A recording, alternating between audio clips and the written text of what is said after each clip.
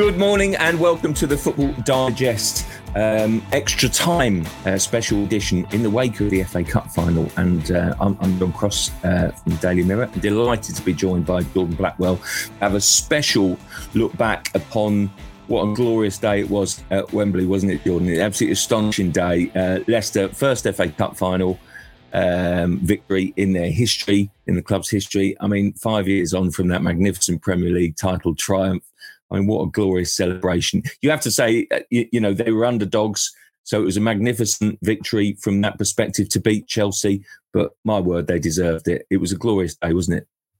Yeah, it was. It was the day that certainly for a lot of fans, it was the day that they'd been waiting for. I think with the title win, I think that was so unexpected. I don't think there was ever really a dream that Leicester could win the title. Previous to that, the dream was always the FA Cup. Obviously, they had this record of playing in 4 finals with 3 of them in the 60s, and then going so long without making it to the sort of the showpiece occasion.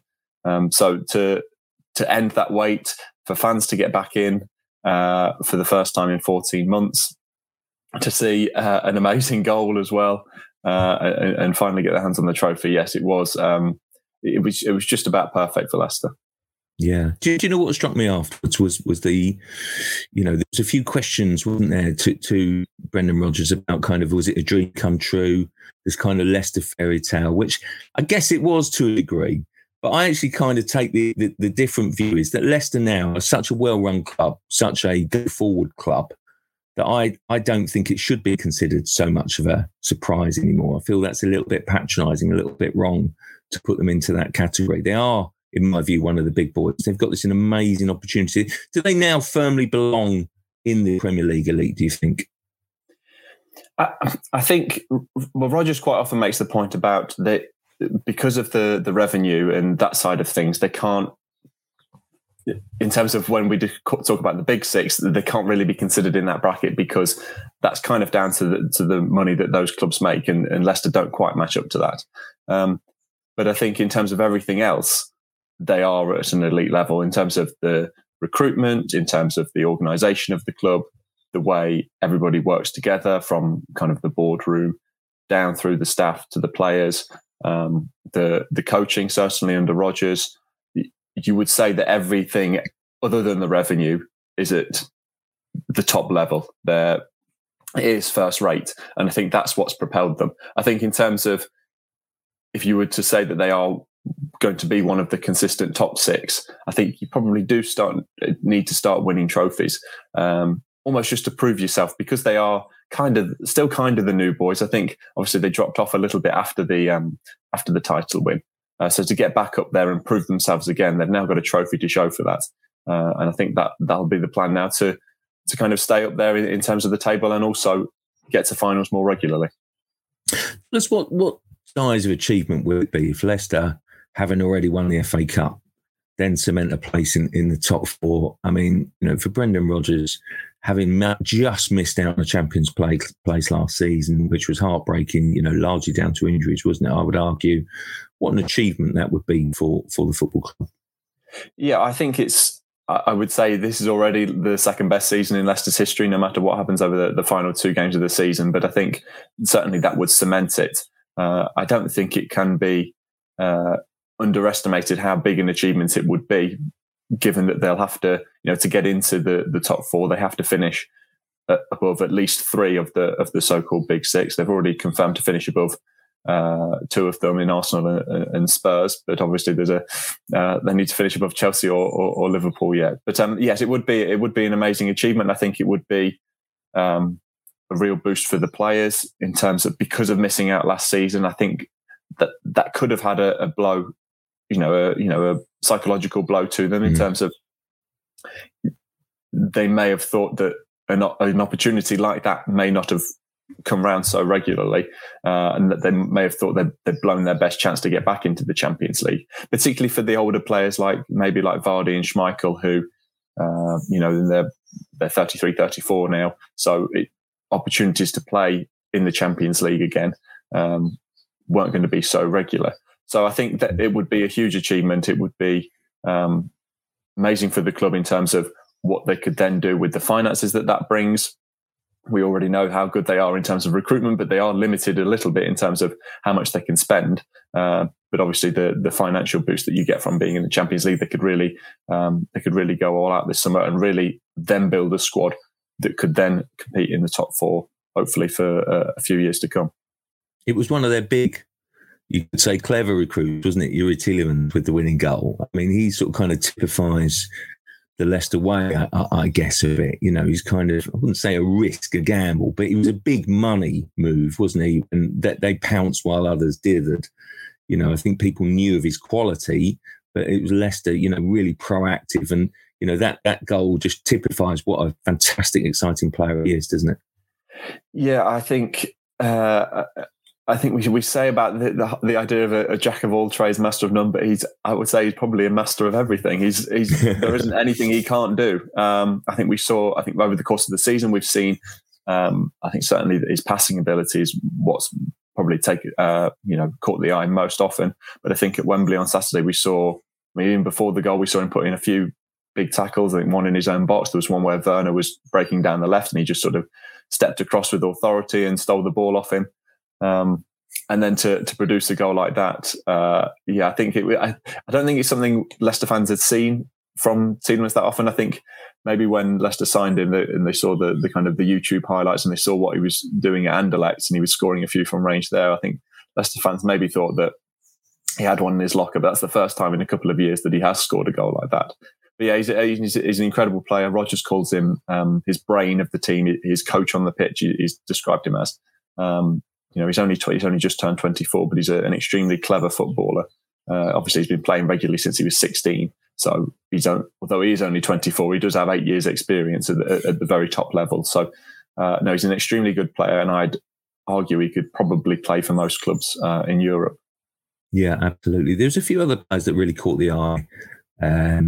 Saturday, before we look at a couple of well-known ones. I mean, Wesley Fofana, his performance, absolutely outstanding. He pushed sort of kind of the likes of Tielemans and Schmeichel hard, really, whoever you consider as man of the match. He was terrific, wasn't he? Again, another shrewd signing, wasn't he? Yeah, I think that's the sort of signing that Leicester have become known for, in that I think he'd only played about maybe 30 senior games before Leicester signed him, and I mean, they spent more than £30 million on him, which for a player that has played that little, it is a bit of a gamble. But as with all Leicester's gambles of late in the transfer market, it's been a successful one. He's only 20, and yet there doesn't seem to be any kind of defensive aspect that he can't do. I think there was certainly on the ball, he's very positive. He's very proactive in the way he comes out with it. I think we saw that he times his interceptions and tackles right. I think he made a couple of key blocks as well on shots. And I think even when Johnny Evans went off and he had to move into the middle of the back three, and all of a sudden he's got maybe there's a more responsibility for him in terms of organisation and leadership and communication and things like that. And he stepped into that as well. So he's an extremely impressive player, and you'd argue that the sky's the limit for him. Yeah, I got into a little discussion actually on Twitter with a couple of people just about Kasper Schmeichel, with this sort of, I think apparently Ashley Cole in the TV sort of coverage said he was an underrated goalkeeper, which I have to say I took ridiculous exception to, because who says so? I mean, everyone knows that he's one of the best goalkeepers in the Premier League, don't they? I have to say, maybe he's not quite as good as he was almost, because he's just in those years. But he's still one of Leicester's most reliable players, and he's in the top. He's in the top 4 team at the moment, and it's just he's magnificent. That save was right out of the top drawer, wasn't it? Yeah, it was. It was incredible, and I think that's what he is capable of. I think in terms of comparing him to other top level keepers, he never ever makes a mistake, which I think is probably almost his biggest attribute. Occasionally you see the top keepers, fluff their lines a little bit, even if they do pull off top saves, but it never happens with Schmeichel. And then he can pull off saves like the one he did from that. I think it was a nice contrast in terms of the save he made just before from the Chilwell header, where that was kind of about being positioned in the right place and agility to get down, whereas the shot from Mount was all about reactions and making sure he had a strong enough wrist to tip it around the post as well. So he's been incredibly impressive. I think particularly over the past 12 months as well, we've seen how big a role he has in terms of leadership, because I think in silent stadiums, as it has been with behind closed doors, you do hear him shouting all the time. And while a lot of it's aimed at the referee, there's quite a lot of encouragement to his teammates as well, and organisation and things like that. So he's been a huge character and a huge person for Leicester in terms of leading the team as well as with his performances on the pitch. Jamie Vardy's an interesting one, isn't he? Because he created some history, becoming, I think, the first player to play in every round of FA Cup in the competition's history, and then obviously winning it. He doesn't score as much as he did, but he's still such an important, pivotal player in that team, isn't he? Really, and what does he offer in the dressing room as a kind of a senior figure, as a leader now, as an inspiration to younger players? Well, I think if you spoke to the younger players, they'd talk about how funny he is. I think possibly in terms of the older players, it's probably the Schmeichel and Wes Morgan that are the more serious players, and Vardy's the joker. But I think the fact that he does. The fact that he is still playing at the highest level for a striker at his age, it's not too common for an elite level striker to be playing as well as they are at 34 years old. I think that will be an inspiration to a lot of the younger players at Leicester. I think is probably the way he's adapted to a different role over the past few months as well. It will be something to praise him for, because he was Leicester's main man in terms of he was a lone striker essentially, and he was the man they looked to score the goals.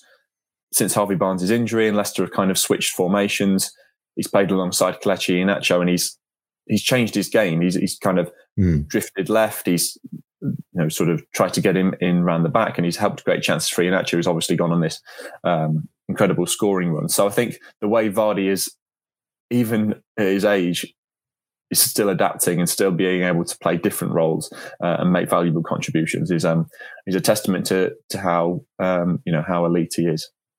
Yeah, no, it was an amazing story. The flip side of this is obviously Chelsea were favourites. I guess I've probably seen more than you, and I've got to say I was surprised. I did think Chelsea would win, actually, so I do think it was from surprising from that point of view, just because I think Thomas Tuchel was come in and given them so much energy and so much drive since the end of January when he came in. It's only just over 100 days since he took charge, and I think the defeat was what was in. I think it's just was it 4 or 5 now defeats in 26, 27 games, which is going some, isn't it, when you're talking about the business end of the season. Did Chelsea surprise you that basically I thought maybe they edged it first half, and then basically Leicester, I would say, were much the better team, if you like, second half. And I don't think anyone could argue that Leicester deserved their victory. Tuchel basically said afterwards that he thought he couldn't criticise his team. I guess if he's doing that, he maybe thought his team were a bit unlucky. Perhaps they deserved more. They so nearly got back into it, didn't they? Sort of kind of with that VAR decision, which I know divides people. But I have to say, what is the point of having VAR if you're not going to get, decisions down to correct, down to the millimetres? I never thought I'd be in an age where basically football fans get annoyed when decisions are correct. It's just astonishing. I know kind of, everyone sort of has their sort of highs and lows with VAR, and probably, Leicester and Chelsea between them have both had sort of kind of upsets and sort of gripes and groans. But when you are talking about something being actually factually correct, i.e. Ben Chilwell's offside, it really, is bizarre, isn't it? I think, am I reading that wrong? No, I do think that basically, I think when VAR came in, I was kind of the opinion that, okay, well, at least this my sort of pet peeve with football was that after the game, the big talking points would be the decisions, when really what I'd like to see people talking about in terms of the pundits or the fans or whoever was talking about actual aspects of the game where players have shown real quality or tactical kind of ideas, and instead we were obsessing over referees' decisions. I thought it would get beyond that. It's not really been the case, because now we just talk about VAR decisions. But I think it's I think the only legitimate complaint is the way it maybe pauses the emotion in the game, in terms of you can't, maybe fans feel they can't celebrate as they would want because there's a worry that it's then going to be, the decision is going to be reversed. I think that's the only way you could argue against it in terms of the game. But in terms of the getting decisions right, we have seen an improvement in terms of the number of decisions that have been correct. So, and I'm certainly not going to complain that it was used to rule out the goal on Saturday. So yeah, I think I do understand why some fans are annoyed about it, because I think for them, it's about being wrapped up in the emotion of the game, and it takes a little bit away from that, I would say. There was a big talking point in the team selection for Chelsea, not necessarily in the starting lineup, but Tammy Abraham didn't even make the bench. Now, correct me if I'm wrong here, Jordan, but I think that Abraham's been linked a little bit, hasn't he, to Leicester even. Do you think he'd be a good fit at Leicester? I must say on Abraham, it's a strange one, because he's clearly a very, very talented player and scored lots of goals. And so I guess to that end, I'm surprised that he wasn't on the bench. I suppose you can only have so many strikers, and consistently Giroud's got the nod over him as a sort of an emergency substitute. He's been quite reliable from the bench. So I feel sympathy for Abraham, but it brings me back to the point, what if a manager doesn't fancy a player? He doesn't fancy a player. What can you do? And Tuchel clearly doesn't think that Abraham is of the quality of the player that he needs to move forward. And I just think Abraham will go somewhere else and shine, not necessarily always at a top four club, but I just think that basically he's going to go to a very good Premier League team and score some goals at some point are going to embarrass Chelsea to a degree, because if a manager doesn't fancy, there's no point in pretending, is there? Where do you think Leicester's interest is still there? Do you think it's a possibility in any way? I think certainly in terms of Leicester looking at a striker, I think Abraham would be one that they would be interested in, because he is so good. I think I totally agree with you. I think wherever he goes, and I probably would expect him to go on, to move on this summer. I think he will score goals regularly. I think for him, in terms of maybe whether he would consider Leicester, I think he would be coming in as one of three strikers. In terms of Vardy still in the contract, and Iheanacho's playing very well, and he's just signed a new contract. So there would have to be that to weigh up. Whereas I think he could probably go to a team maybe just a little bit lower than Leicester and be the number one striker. So I think it's difficult because from Chelsea's point of view, because clearly he's very good, but as you say, if the manager doesn't quite think he's as good as the other striking options, and it's not like they've not got decent striking options ahead of him. As you say, Giroud's been very reliable. Werner was the big money signing last summer. I think if he finally, if he gets to a point where he can produce the form he showed in Germany, then he's going to be extremely good as well. So I think it is a difficult balance to strike, but I think he would certainly be a player that Leicester would be interested in, and maybe whether the financial situation around it, and whether Chelsea would consider selling him to what essentially is a direct rival now. That would be interesting. I think they're probably looking a little bit at Odsonne Edouard as well, the Celtic striker who obviously Rodgers has worked with before. Is coming into the final year of his contract now, so he'd probably be a little bit cheaper. So I think, yes, I think he's definitely going to be on Leicester's radar, but I think he would be on the radar of pretty much every club in the country if they feel they can afford him. Yeah, just a couple more. Just think that sort of Brendan Rodgers in winning the FA Cup probably puts himself back in the shop window a little bit. I mean, Leicester's such a well-run club, as we mentioned before. Good recruitment, fabulous stadium, brilliant fans. I mean, he's adored by the fans. Clearly, arguably the best owners in the country. Wonderful new training ground. Do you have any doubts about Rodgers in the long term? Because I find it hard to believe that he'd go anywhere this summer, would he? But do you think there's any doubt over him in the long term, or is he, can you see him staying for a decade? Is he one of those managers? I don't see him staying for a decade. No, I think certainly a few years. I think he's very happy where he is, and I think he's a big believer in the project that he has, and I think he can see how he can fulfil his ambition at Leicester with the resources available to him, with the playing squad, and how his relationship with the owners and the chief executive and things like that. But I think eventually he will move on. I think it's an ambition of his to work abroad at some point. I know he speaks Spanish, or he's certainly learning Spanish. I think maybe a job in Spain at some point wouldn't necessarily be a surprise. I think he said he would quite like to consider international management at some point. So I don't see him.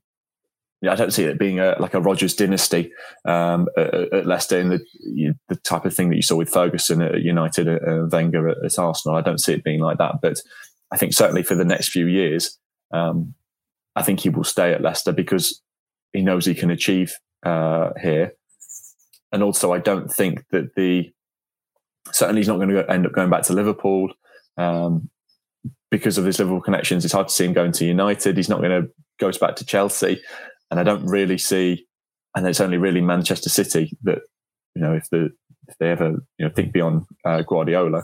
So in terms of the options for him, because I now Leicester at this level, I wouldn't see him moving to Arsenal or Spurs. So I think there's only a limited number of clubs that he could move up to in England. So I think when he eventually does move on from Leicester, I think it probably would be in a few years' time. I think he may consider a management abroad, because he would want to test himself as well. I don't think he's a manager that is happy to kind of coast along. I think he would want to go into an environment where he might be able to test himself. Just finally, there's obviously a rematch at Stamford Bridge tomorrow. Looking at it, Leicester probably would argue that a point would be enough for them, wouldn't they? I think in the kind of the context of it, Chelsea clearly need the win because Liverpool breathing down their necks. It's now bizarre that you can have, it's in the, three teams have got it all in their own hands for two places. Yeah. How does that work mathematically? But it's true, isn't it? And then basically one aspect is that, Leicester can probably get away with a draw. Chelsea need to win the game. How do you see it going? Because surely Chelsea would be fired up for that. But Leicester, have they got a sort of a kind of an edge because they don't need to go out and actually chase the game as such? See, I worry with Leicester whether that is a good thing. I don't think sitting back on and defending a draw would be quite right for them. I think we saw that at Wembley on Saturday. I think when Leicester did get into the lead and they did, and they were defending it, they did drop a little bit deeper, and they ended up needing two excellent saves from their goalkeeper and VAR to rule out a goal. So I think Leicester needs to play for the win. I think they obviously, if Leicester do win, that would seal it for them, and then there would be the pressure off the game against Spurs on the last day of the season. But I do think they would be happy with the point, because I think they would back themselves to then beat Tottenham on the last day. I think the scenario that nobody wants is to lose to Chelsea and then having to beat Spurs on the last day, and then it's going to come down to goal difference probably between Leicester and Liverpool, which you don't really want to shoot at, because I think Liverpool have got Crystal Palace on the last day, and I think you'd probably back them to score more against Palace than you would Leicester against Spurs. So it's really difficult, and it would be a real shame for Leicester if they were to miss out, because I think unlike last season where their form did actually drop off, that it's not really happened this season. They've maintained a consistent level. They've sustained a kind of a top six level over the course of the second half of the season. It's just that Chelsea have obviously done really well since Tuchel took charge. Liverpool are obviously having a bit of a resurgence now. So Leicester have already got 4 more points than they had at this stage. They had at the end of last season, and they've got 2 games to improve on that. So yeah, it would be a blow if they didn't manage to get it now. But yeah, I think it's certainly going to be an exciting game tomorrow. Fans, probably not. That's a no. No, probably not. I think it's the sort of game where I think Tuchel said that whoever won at Wembley would have the upper hand in the second game. I probably didn't quite agree with him. I would have said I could see both teams winning one each. And given Leicester have got the FA Cup in their trophy cabinet now, I think maybe it's maybe Chelsea will respond and get the victory. But yeah, I think at least for Leicester, they know that a draw is a positive result, whereas previously, maybe if they'd not beaten United last week, then a draw would have been, pretty much left them out of it. So I think that's maybe they can take some heart in that, and maybe battle to a point. Brilliant. Jordan, thanks so much for joining us. John. Really nice to look back on the final with you, and also to tomorrow night's game. Really enjoyed it. Thanks for the chat.